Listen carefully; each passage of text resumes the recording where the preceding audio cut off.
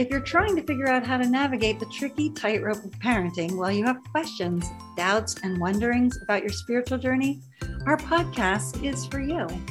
It doesn't matter if your kids are smalls, middles, or bigs. We'll explore what and how we're deconstructing from churchianity, harmful belief systems, and diving deep into the ways we can work this out in parenthood. We're also going to work through ideas for reconstructing a space for our families to thrive under new systems of love and freedom. We can't wait to bring you some hope that you're not alone and that it's really okay, even good, to explore all the possibilities that may have felt closed off in the past. Our podcast is going to offer you grace and space to be exactly where you are and who you are. We're really glad you're here, and we're excited for today's episode. Listen in.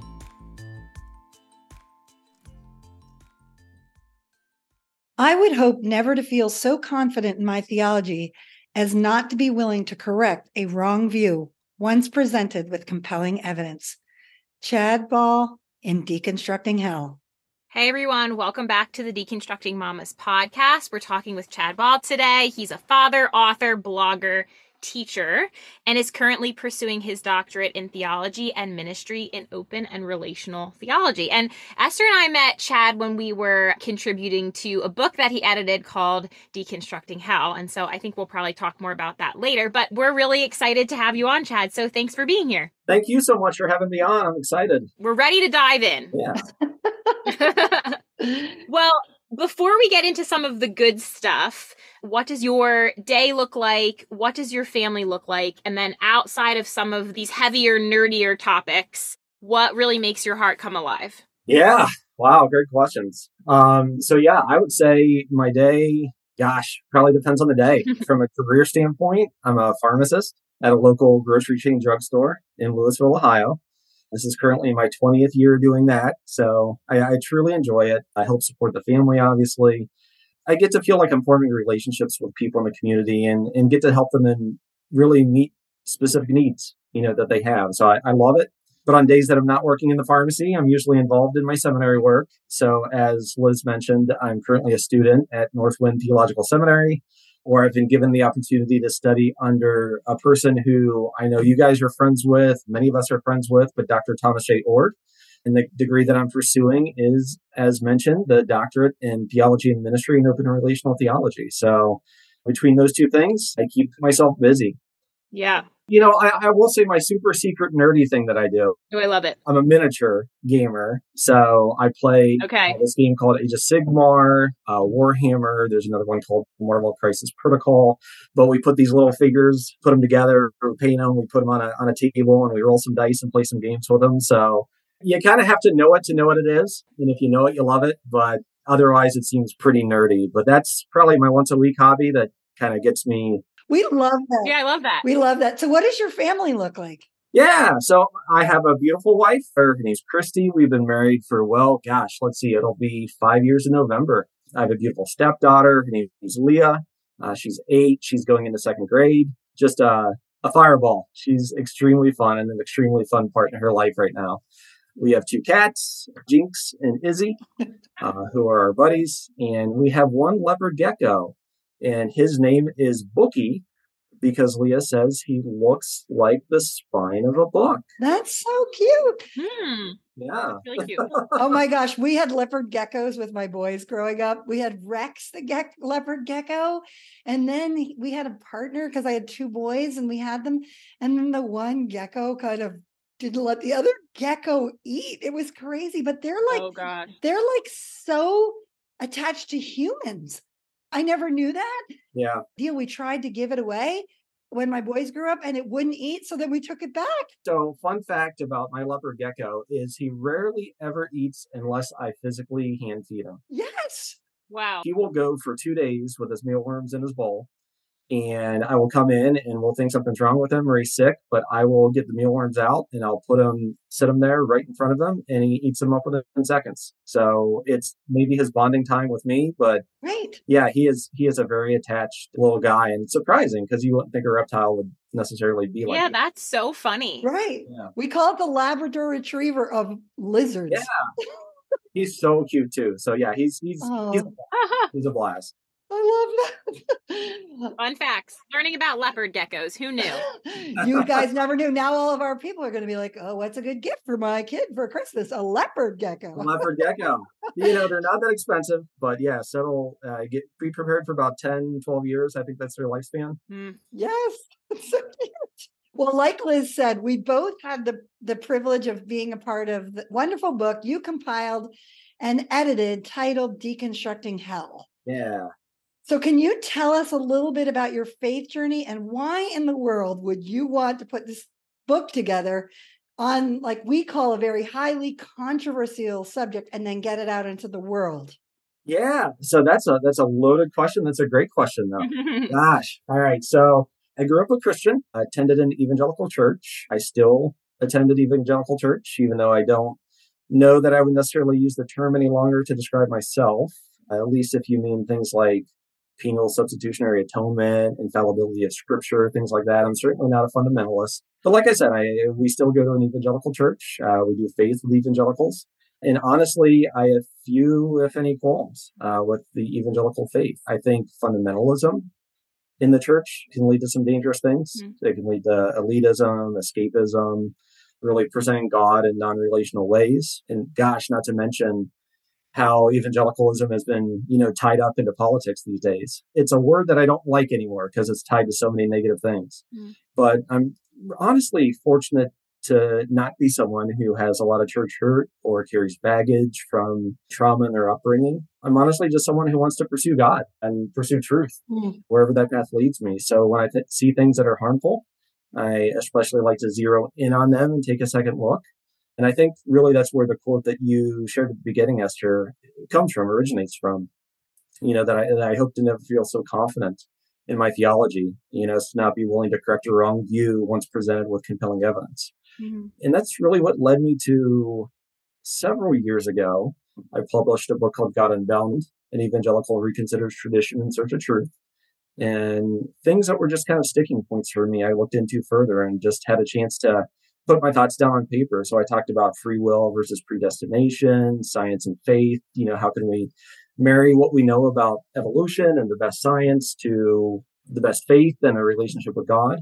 Something I call evangelical elitism, where once we tend to call ourselves evangelicals, a lot of the time we tend to, feel like we're better than, we have the secrets to God. We have, you have to be like us or you don't know God or can't know God. And then really talked about the problem of theodicy, which is, in short, why do bad things happen to good people? And, if God exists and God's a God of love, then why all this negativity, all this hurt and pain and, all the bad things that happen in the world? So just got to address some of that stuff. But one of the biggest conversations that came out of God Unbound was the conversation on hell, and specifically on eternal conscious torment. So because of that, because of continued conversations that came afterwards, I thought it was enough of a compelling subject to dive into and really dedicate a whole book to. I knew I wouldn't be able to be the sole expert in the field, so I sought out people who would be. Hopefully through that, we put something together that's helpful to folks. And so between the book and the Deconstructing Hell podcast that we've been doing, our conversation has reached thousands of people, and it's been a huge blessing. So it's turned out to be a pretty good opportunity. But yeah, that's why I decided to undertake it, I guess. I love the position that you're in, Chad, where you're on the inside, right? You still consider yourself an evangelical. There's still so many things that you believe in, right, that keep you in the faith. And yet you're not afraid to ask the hard questions. You're not afraid to say, this is wrong. And I think there's probably so many people who are in your position who feel those things, but aren't willing to say them because of the repercussions. Yeah. And so you're really incredible in so many ways, the steps that you're taking to try and bring about change for this faith that you love so much, and in so many ways, I think Esther and I are trying to do something similar. Yeah. But you're much more in the thick of it. And the cost is much greater, I think, in a lot of ways. I don't know if you feel that way. Do you feel that there's sort of a cost to being so vocal about the things that you find not okay? I mean, I'm sure there's people who disagree with you, right? Yeah, right. So before the book came out, at my church, and I go to a kind of a large multi-campus church, taught a systematic theology course there. And so that was kind of really a big part of what I considered my ministry and something I really enjoyed. But yeah, after this book came out, had a few conversations with the pastors and was asked not to continue doing that. So I've kind of lost my ability to have a ministry, at least for now, inside that church. So there is a cost, right? But I think God's worth it. I think truth is worth it. I think other people's relationship with God is worth it. So I think that's a pretty small price to pay. But yeah, for sure. Amen to that. Just even your own integrity. You have to like lay down at bed at night and be true to what you feel like has been revealed to you or your eyes have been open to. And yeah, it is worth it. I think about the price that Liz and I have paid, and I wouldn't go back for the world. Yep. I just wouldn't, because I have to go to bed at night. Right. The biggest thing is you have to be okay with yourself. You know? Yeah. You're the one you're left with when no one else is around. So, I think integrity matters when it comes to that. And I would say I'm in a fortunate position. My salary, my source of income, I'm a pharmacist. It's never been tied to what I think theologically or my theological beliefs. And I've really gained a sympathy for pastors and teachers. And we know many of them. I know Josh Patterson, who does the Rethinking Faith podcast and is a big part of the Deconstructing Hell podcast and project, was in that situation where what he believed affected his family's income and well-being and their support. And so really deconstructing away from that is costly. Yeah. And even the conversations I'm having within the church, like I think a lot of people deep down question things they're not really willing to, in places they're not really willing to go, because there are those strings attached and consequences tied to it. Yeah. And I think that's a barrier that we all need to overcome. And that's one of the unfortunate things about full-time ministry, but it is what it is. I think it's possible still to have a positive impact in those spaces, but it's nice to feel the freedom to do so, because again, my thoughts and my beliefs aren't tied to the support I'm able to provide to my family. So, right. So what was it about hell, particularly eternal conscious torment, that like you wrote that other book and you had a bunch of subjects, but what was it in your brain that made you say, let's focus on this one particular issue?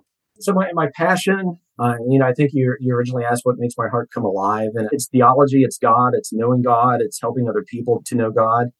I would say that if there's a mission I have in life, it's to make God make sense to people. And two of the biggest intellectual barriers that I've experienced to that, just with my closest friend group, have been, why is there so much suffering in the world, right? The great question of theodicy. And why would a good God torture someone in hell for eternity for not believing the right things? I think that has done more to impugn the character of a God that is love than almost any other doctrine out there. And it's something that the majority of the church still hangs to. And it's an unfortunate thing because you can't find it in the Bible. I think you have to believe it and then find it, and then read it into scripture. It's a process called eisegesis, that's reading your beliefs into scripture. Then you would ever objectively approach scripture and get that doctrine from. It's not in the Old Testament. It's very scarcely justified in the New Testament, and you have to do some backbends to do it. But yet it hangs on as something that really defines and characterizes God. And it's low-hanging fruit to me, because I think there's very little education that needs to take place to realize that, one, it's not something that defines who God is, and two, if you think it's in the Bible somewhere, take a look, it's not. It's interesting how much education, right, on a specific subject can really shift things. Yeah. And being able to provide that to people, right? Like, this is something you're like, okay, I can bring a bunch of people together who can put this out there in a way that just your average person can understand, right? And provide them information so that they can make their own decisions. So much of, for those of us who have been hurt by the church in some way or traumatized, we just didn't have any knowledge. We just had this one person or few people, right? The head of the church telling us this one thing. And telling us that it's in the Bible and that we need to believe it. And there was no other option. And so just for giving other options to people allows people to make their own decisions based on evidence that they didn't know existed. So I just think that's really, really important. Not everybody is going to go on their own search to study, certain topics in the Bible. But if we can just kind of like bring it to them and put it out there as an option, then they might be able to see it differently. The idea that I didn't have to believe in hell felt like this huge weight. I was like, what? There's another way to view this. And I don't have to necessarily believe the way I've been taught all my life. Yeah, I think it's fantastic to be able to realize that and to realize that there's no cognitive dissonance in doing it. The more you learn about it, the easier it is to let go of that doctrine. Yeah. I love that. So in your chapter, which I think you wrote a couple chapters, but in your opening chapter, you talk about this thing that we've referred to called open and relational theology. Yeah. So I know you're really passionate about it because you're getting your whole doctorate in it. Can you just give us like the Sparks Notes version of what does that mean? Sure. Yeah, absolutely. So open and relational theology, it's based on two simple premises, if that's a word, or maybe there's too many isses.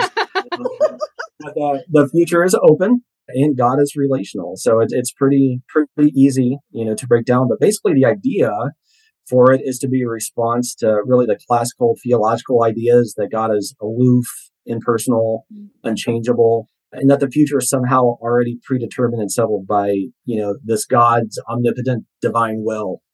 Instead, open relational theology claims that God is loving and works hand in hand with us to create the future.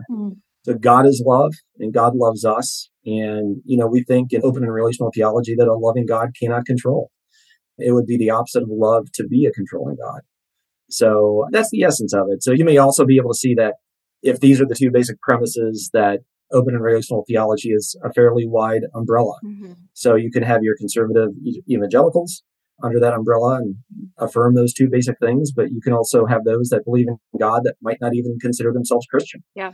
I think that's all a good thing. I think dialogue is what we need to get to truth. So wherever we're at, I believe that God honors those that seek Him. And I think that's the types of things that open and relational theology tend to foster. This is definitely a new concept, I think, for a lot of people who are listening. Yeah. Can you maybe give an example of ways in which we might partner with God, right? Or God might partner with us? Maybe even some day-to-day tangible ways. Because I think when you grow up feeling like, God is sort of in control of everything and has, his hands in everything, this idea of partnering with God can seem very mystical. I mean, I think in general, it literally is the everyday. So, I think the basic premise that, and Tom Ward, who's the person that I'm learning under, wrote this book called The Uncontrolling Love of God, and another book called God Can't. And basically the underlying premise is that if God is a God of love, then God is a God who does not control, and love does not control. And so I don't think that there is a God out there that is predetermining things, that is controlling my decisions, my movements.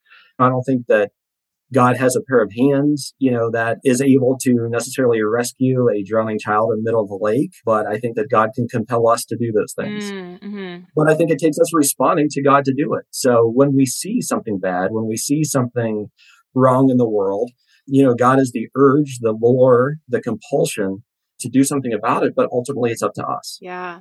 So I think God is the most powerful being in the universe, but I think omnipotence, if that means having all the power, that doesn't define who God is well. I think that we have power to respond. So I don't know if that answers your question, but that's kind of the essence of it, or the idea behind it. Yeah.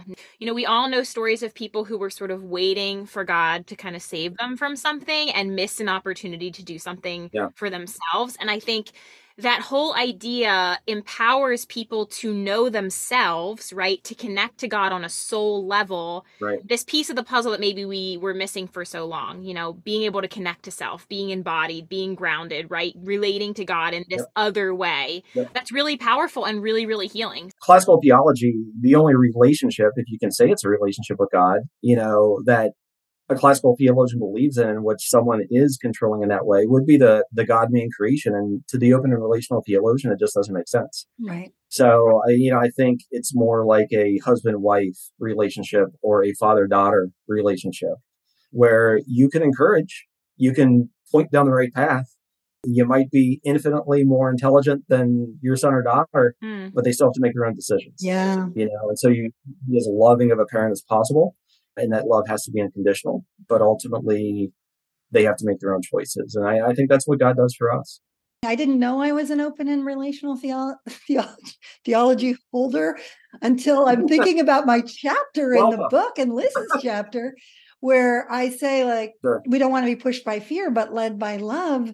And then Liz's whole chapter on gentle parenting. And this idea of control is really what happens when you're afraid.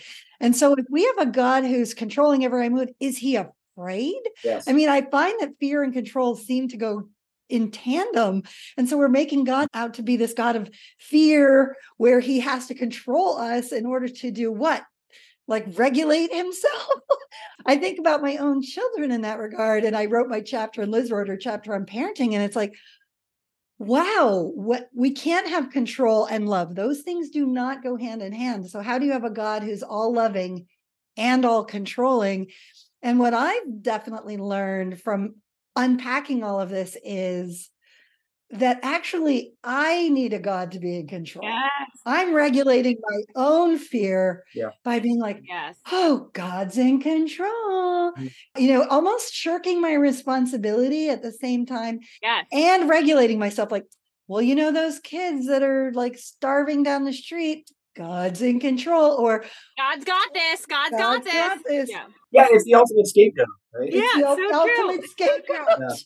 Yeah. I mean, Esther, it's so true. I think about what you were just saying. And like when I'm trying to control my kids, I am so dysregulated in like a completely unhealthy way that to say, right, that God is that way, like it actually just doesn't make sense when you really start to think through it and you really start to unpack it.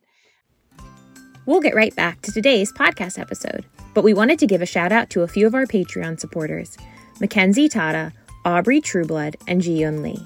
Thank you so much for your support. For just $3 a month, you can be a part of our private Facebook group and help us keep the lights on at Deconstructing Mamas. And now, back to the episode. Again, we talk about hell, but we talk about, theodicy and why do bad things happen. I mean, that's really what ultimately took me down the path of open relational theology, because I couldn't justify all the crap that happens in the world with a controlling God, or a God that would allow certain things like that to happen, right? So look at the Holocaust, look at war, look at, murder and rape and all the awful things that we ascribe to God because there's part of some bigger, defined, hidden will or plan, right? Because God has to be in control. Man, that's a lot of baggage for God to carry, like that's a lot of barriers too, when God is the opposite of that, loving and wanting to heal, doing his best to prevent, right, those things from happening, but he needs our cooperation. And I think that helped me answer a lot of previously unanswerable questions. Yeah. And the idea of just partnering with God, it doesn't, ever since I read Tom Oord's book, God Can't, it's like, it doesn't mean he can't do anything. Right. Like we don't have to be black and white thinkers. And it doesn't mean we can do everything. Correct. It's this idea of a partnership where we're co-creators and co-sufferers and all those things that when Jesus says, like, I and the Father are one, and we're doing this together and we're on a mission together, it's sort of this beautiful, what you call relational idea. We're in relationship and partnership. And I love that idea. And we're going to bring it down to the nitty gritty of parenting of that. How does this play out with our kids? Like, how does open and relational theology play out with our kids? How does it change us when, like, hell, the controlling nature of hell, fire and brimstone, eternal conscious torment comes off the table, and when that's taken off and you aren't trying to control every move of your kid. Well, for me, and I said this in my chapter, and I know Liz experienced it as a child, when hell is there, it's the ultimate form of control. Yeah. It's all about keeping our kids out of hell. And so when that goes off the table and we can be partners with our children to create a more just world or a more loving place, or even a whole or healed family, like that is just a really, really cool thing where everybody kind of takes responsibility for themselves. Like, how do you approach that with your stepdaughter? Like, how do you approach the subject of hell, or do you not? Or how does open and relational theology play out in your parenting? Yeah. So to answer the hell question, I have not, and our church does not, necessarily broach the subject of hell with, someone that young. And one of the things that I appreciate about our church is, even though if you go deep down in the doctrine, most pastors there would affirm, unfortunately, eternal conscious torment. I have been there for over 10 years now, and the subject's been brought up once in a sermon, maybe twice. So it's a very, very relational church and focusing on the positive aspects of relationship with Jesus and knowing God and the implications of living a life in that way. And so I'm very fortunate that the church kind of agrees with our parenting style to where we're not necessarily having that conversation with her. And I think our heart is really just to affirm that God is there, that God is love, and that he loves her, and that she knows that, and she's able to cultivate that relationship. So praying with her, reading the Bible with her, having conversations, that focus on the love in that relationship and not the negative, I think is really how we approach that. So how it affects my parenting style or parenting style in general.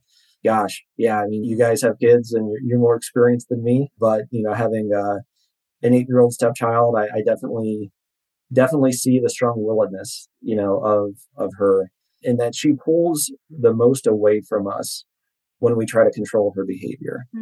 When voices get raised or when we give a directive to her that leaves her no choice. And she's the most cooperative towards us and loving towards us when she does have a choice or when she has explained the reason for why she should be doing what she should be doing or the decisions that she makes.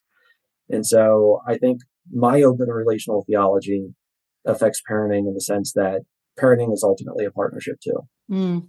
So how we relate to God is how we're going to relate to our kids. It's how we're going to relate to other people. And I think that's a big picture, right? Like when we talk about this doctrine of hell, and Esther, you mentioned it in your chapter, that if this is a God that would punish people for not obeying or believing the right things, we have a license, but not just license, a compulsion to approach our relationships with people in that same way. If the model we have to live by is a model that punishes and that separates and that disciplines in a harsh manner, then maybe that is the best way to go about parenting. But that's not the model we have in God, right? And so when we deconstruct eternal conscious torment, I think it helps us to deconstruct so much more than just that basic doctrine. It really affects how we think about God and therefore how we think about everybody else. Right, including our kids. I find myself much more cooperative when I'm given the choice. I mean, that's just like if somebody's like, do this or else, my amygdala goes on fire. I'm just trying to regulate myself and be like, I either protect myself and go in, or I fight back, or I freeze. I do all the things that are my body's designed to do, where it's like, hey, would you like to do this? Or what do you think about this? Liz has been such a good example to me. It's been fun to watch Liz with little kids. I started to do this when my kids are older. I got to be with Liz a couple of weeks ago, and her interaction with her daughter and her son, it's just fun. Like, oh, do you want to do this or this? Or what do you think about this? Do you want to go to lunch or do you want to go home for lunch? Just simple things where they have a say. Yeah. We're silly to think that where we originate from, the God of love or the God of violence, right? Right. What we believe about where we originate from, we're silly to think it's not going to play out in our everyday. Yeah, and I mean, and to that too, I think one of the criticisms of open and relational theology is you come out with a very weak God. But gosh, it's kind of the opposite of the case, right? So what strength does it take to, as a parent, to lock your child in a room because they're being loud?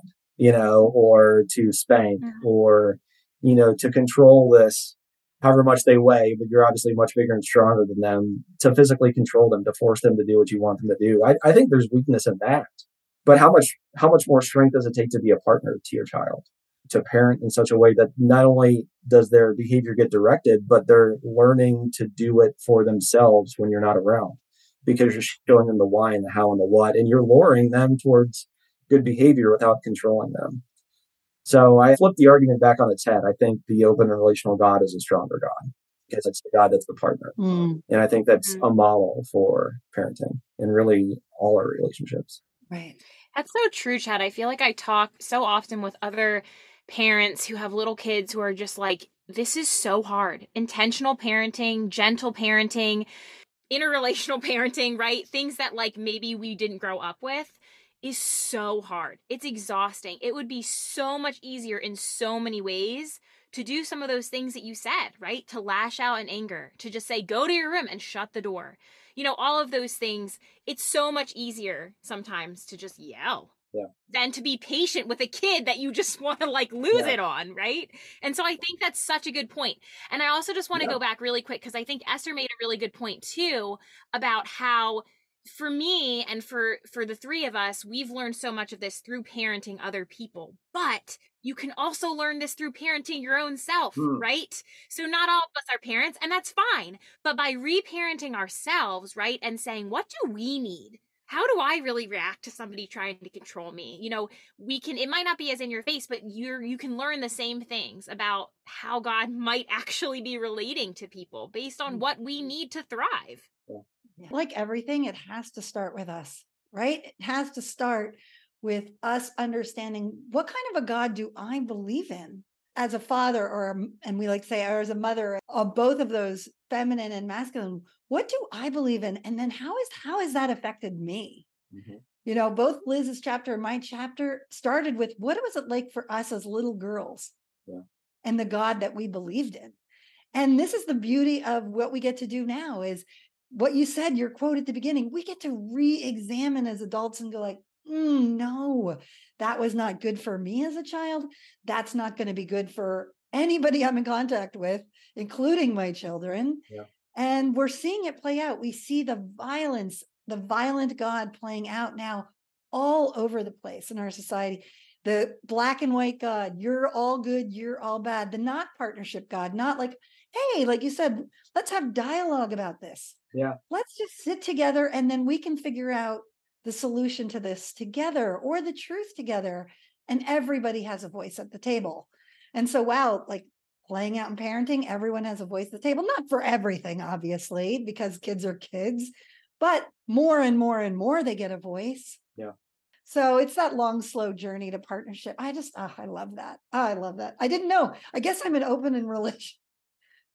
What do you call somebody like me? An open theologian. I was like, I don't know. theologist? I don't know. Theologian. I was trying to think of the word that meant like the noun for this, and it isn't theologist, it's theologian. Wow. I like theologist though. It kind of reminds me of like archaeologist, you know what I mean? Like you're kind of like chipping away at something. I like theologist. I think we should use that. Theology. So your guys' stories, I mean, they're really some of the best, and really the linchpin to the chapters in Deconstructing Hell. The way that I set it up, or the way that I envisioned it, was really at the beginning of the book. Let's, get the history behind hell. Why did we come to believe what we believe? Get the philosophy behind hell. Ryan Mullins did a great job in his chapter about the philosophy of eternal life. And then we had some systematic theology chapters. So what are some of the alternatives, right? So Tom gave his opinion. I gave my opinion. Keith Giles gave his opinion. And there are three diametrically opposite takes on what a good response should be. And so we like to pick at each other. If you listen to the Deconstructing Hell podcast, you'll get some of that. But, ultimately, at the end of the day, none of it matters if it doesn't affect your life. And so your guys' chapters was really the grounding of the book, in the sense of, how do I take this knowledge, or whether I'm intellectually ready or not to deconstruct, what would that look like in real life? And how does believing in the doctrine of eternal conscious torment affect me in a negative way? And then what does it look like on the opposite side of that? And so I've really appreciated your guys' chapters. You guys did not disappoint. I learned about you from your podcast. Liz, your dad shared when you guys were starting a podcast. And I thought, oh yeah, okay. Deconstructing Mamas. All right. So that's cool. Parenting, deconstruction. Sounds like something I should listen to. And so I am a Generation X anti-technology sort of person. So I'll embarrassingly say that I think your guys' podcast was maybe the first podcast I ever listened to. Wow, we're honored. Yeah. But when I was thinking of the book, I mean, you guys were natural fits to how to really land the plane in that conversation. So what did you learn from Liz's chapter? I'd like to know. Oh, gosh. So general parenting, right? So what was it, Liz? Empathy, respect, understanding, and boundaries, right? Those were some of the... Yeah. Well, look at you. I like I said, they were great chapters. And so, I mean, I think you gave some extremely important principles for our relationship with God, our relationship with children, but then, like you said, parenting ourselves, right? Like how we should be approaching relationships in our own lives. So Hmm. both of you said that you cannot believe in a God that, would stand back and punish someone for not having right beliefs or send someone to an eternal torture chamber for not checking the right boxes. Mhm. And you guys gave compelling stories for how that affected you. I think both of you guys started out with how many times did you pray the prayer of salvation? Hopefully, to hopefully not be the person that was predestined from all eternity to suffer in hell. That's a scary thing. Right. And it's even scarier that we believe that that's who God is. Mark Harris he's a psychologist, but he got to write a great chapter in our book about hell anxiety and just the impact that religious trauma has and how real it is for a lot of people because of teachings like that. Yeah. Yeah, I have been learning so much. I'm kind of nerding out a little bit about sort of the psychology behind, religious trauma, just as I'm working through my own trauma, right? And the pain that it's caused me. And it really cannot be taken lightly. It cannot be taken for granted. We cannot not look at that. Yeah. You can't just say because it didn't harm you, it's not harming other people. Little kids are growing up thinking that if they take a wrong turn, they're burning forever in eternal torment. And that is traumatic. Mm-hmm. And we can't turn away and not look at it. You just can't. Yeah. So I think being able to have these kind of conversations, being able to say like you're saying, Chad, like I'm a Christian, right? I believe in a lot of this stuff. Yeah. But there's certain things we cannot look at. And there's certain things that are really harming people, and we need to look at that. Right. And what things are appropriate for children to hear and what things are not appropriate. I had posted something on social media the other day about just the Abraham and Isaac story, right? Like all that, yeah. Super traumatizing for little kids, right? And someone Yeah. had responded to me. It was actually one of our previous guests, and she had responded that her little sister sometimes would wake up at night crying, and her dad would, walk her around and rock her, whatever. And she, as an older sister, was afraid that God was going to ask her father to sacrifice her sister at some point during the night, during these sort of rocking times, which were probably really beautiful times, right? But this little girl was so afraid that this was going to happen to her sister. She would wake up at night and she would check on her sister after she went back to bed. And I was just thinking, like, my gosh, like that is so traumatizing, right? Mm-hmm. And I actually wanted to ask you, Chad, going back to being a parent, right? Are there certain things that you filter for your daughter? Because you're talking about reading the Bible to her. Do you filter certain things? You said you focus a lot more on relationship, right? And those types of things. But are there things that you filter? Do you feel like kids really need to be given all the information and just talked about it differently? Or do you think there's things that are age appropriate and we need to be more aware of when we're sharing certain things? Like, what are your thoughts on that? Yeah, I mean, that's a great question. So it was initially hard years ago, and I forget the name of the book, but it was a children's first Bible sort of thing that gave very basic stories. And I remember the first time we read through and talked about Jesus dying and coming back to life and, and things like that. And I thought, gosh, I was a little nervous about that because how traumatizing, that the person that we love, the person that loves us dying on a cross. I mean, that's violent. So I think it's hard because I think children can handle more than we think, but I also think that there's things that they're not necessarily ready for from the standpoint of being age appropriate. So I think it's a decision everybody has to make on their own. I do not like a lot of the violence in the Old Testament stories. I think you're calling out the Abraham and Isaac story. I think the flood and God somehow destroying all the earth, except for, if we're taking that to be literal, which I don't, and I don't think most people should, that portrays God in a really negative way. And so I think for me, if it's ultimately true, it's something I try not to filter out. Jesus dying on a cross, that's the truth. But if it's something possibly not true and potentially harmful, like Old Testament violence or eternal conscious torment, absolutely, that's not part of our conversation. Nor do I think it needs to be for a very long time. Yeah. And I think if I went to a church that harped on those things, I don't think we'd go to that church any longer. Yeah. Right. Maybe a kid, an 8-year-old, they see things that die, their animals die. And for me, the harm was, and it's your fault. Sure. Yeah. Right. And it's your personal fault is a very different story than, oh my goodness, look, we just watched, Bambi and the mom dies and a hunter shot her and we have to unpack that, right? We have to unpack, wow, Jesus died, but guess what? They didn't win. I just think and it's your fault and the Abraham Isaac thing. And you have to be willing to sacrifice, mother, your children on the altar of God, and he may or may not provide a ram. Yeah. So those are like the faulty, terrible things. Like I remember being like, oh, I have to give up my daughter for God. Sarah's an idol for me. And I'm like, I just actually had a very, very deep, strong love for my child. But yet the Abraham story was there. And little did I know that she thought she was going to have to be sacrificed too. That one story did more negative and harm to me as a mom and my firstborn than any other story, than even the crucifixion. Yeah. Because it was like, we made it personal about you. Every story has to be taken personally. Yeah. No, I think that's a really good point, Esther. I mean, I think like Chad said, everyone has to decide for themselves what is going to work for their family, for their journey, right? Like it's not a one size fits all kind of thing. And I don't read the Bible to my kids, but I don't have a problem with people who do. You know what I mean? That's just not something that I'm doing.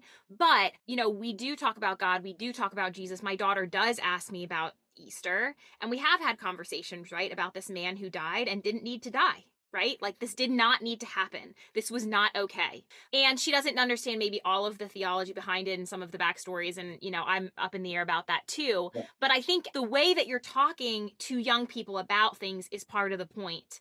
You know, as I was working through my chapter, just thinking about how important it is that we just have a basic understanding of like child development, right? Like when we're talking to our kids, like just in general, not even about like God or theology, but like just having a basic understanding of what our kids are going to be able to handle and what they aren't going to be able to handle and the ways that they're thinking at each stage. So there's certain ages where things can affect them much more, right, than other stages. So I think it's just this basic understanding of our children that we can take into all different areas of our life can just be really, really helpful. And then you make your decisions based on that. But I think, you know, a lot of us grew up with sort of this just kind of blanket understanding of like just what you do with kids to make them listen to you or to make them do things the way you need to.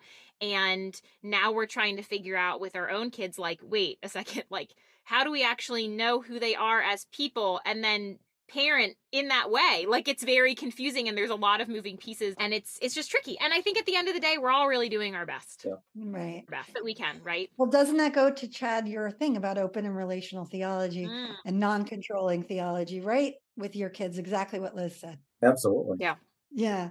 So Chad, if you were sitting with your daughter, tell us her name again. Leah. If you're sitting with your stepdaughter at dinner, your wife can be there. Okay. And then you could guarantee that she would listen to what you had to say. That's a big caveat. And then take it with her on her life's journey. What would be your message to her about God, faith, and herself? Wow. I would say, maybe it's oversimplistic, but maybe it's the hardest thing to fully grasp. But I would say that you are loved. If I can drive that fact home. In fact, we were driving she's in Vacation Bible School now. We were driving there this morning and, you know, I just said, I want you to know, you realize that God loved you, right? That you are loved. And she said, yes. But I think that God loves you, that God formed you, that he's always with you. And that we have a simple job in this life. It's just to realize that. And in the hard times, I think it's hard to realize that, but to feel affirmed. We're relational beings. And I think we need relationships to survive. And we have access to this being that is nearer to us than a brother, right? That we can never escape from, that we just have to realize is there. And that can and should be the most powerful relationship we have. To realize that being loves us, I think would be the one thing I would want her to take with her wherever she goes. Yeah. I love that. Aw. Well, we always ask this question to end our podcast because our mantra is grace for who you have been and are now, and space for who you are becoming and will be. So what is something that you have to work hard to show yourself grace for currently or about? And then what's something you want to give yourself space for? I think maybe it's the same answer to both, but right now, you know, going to school, getting my degree, I'm being introduced to a lot of different people, a lot of different thinking and authors and theologians that I really have never read before. I don't know what to do with yet, you know, that are making arguments and are pushing my thinking in certain directions. But as someone who's kind of out there a little bit, at least has, a couple books published, is active on Facebook, has a blog, I'm constantly processing those things, and I'm processing my thoughts in the public square, even being on this podcast. So I think that the thing that I would like to give myself grace for is that I don't need to get it right all the time. And that what I believe right now might be diametrically opposed from what I believe 6 months from now. And certainly there are things 6 months ago that I wouldn't still say. So I think grace and space for me has to be focused in on my journey in learning. And that's what I'd like to, I guess, credit myself with. The ability to change my mind and be okay with it. Yeah. Yep. I want to say amen to that, because we just joke. I don't agree with myself. I wonder what my 75-year-old self will think. Like, it's what beautiful permission to be a human. Yeah. Yeah. I used to be so afraid of what I would put out there into the world because I was like, what if this changes, right? Or what if I end up not actually believing this? And then when you just give yourself permission to just be a human that's constantly evolving and whose beliefs can evolve and change and you can still be held by God, it takes so much pressure off. Yeah. It really does. I'm a person, I have some tattoos, and, a lot of people who get tattoos, you talk to them years down the road and they might not have rather have gotten them, and I think of, in some weird way, I think of my theology as getting a tattoo, or thinking of putting a book or a thought out there as getting a tattoo. I might not always agree with it, and it might be permanently out there, but it still reflects a point in time that represents me, even if that me is different. Yeah, wow. Yes. So, yeah, amazing. So get that tattoo. Oh, that's so true. That's really, really true. Oh, Chad. Brilliant. Brilliant. Brilliant. Oh, I love that. Well, tell us where people can find you. Yeah. So again, not being very tech savvy, I don't have all these social media platforms that you kids use nowadays. So I'm basically just on the Facebook. That's a new thing that I recently discovered, the Facebook. But I'm on Facebook, so I'm pretty accessible there. Friend me, message me. I do occasionally, although I've been busy as of late, so I haven't contributed to as much as I would like to, but thelaytheologian.com is a blog that I write, so you can find my stuff there. And then God Unbound and Deconstructing Health can be found on Amazon. So visit, purchase, support. Please help us keep the lights on. Yes. Oh my goodness. We're going to get you on Instagram and Threads, Chad. Oh, that's going to be my goal. I'm told that I'm on Instagram. I don't have it on my electronic phone, but I do click a button that says also share on Instagram. So there's stuff there in that world. But there you go. Well, thank you so much. Yeah, and I have to say, thank you. Your humility and your desire to learn has just been so good for both of us. And we've loved cooperating with you, collaborating with you.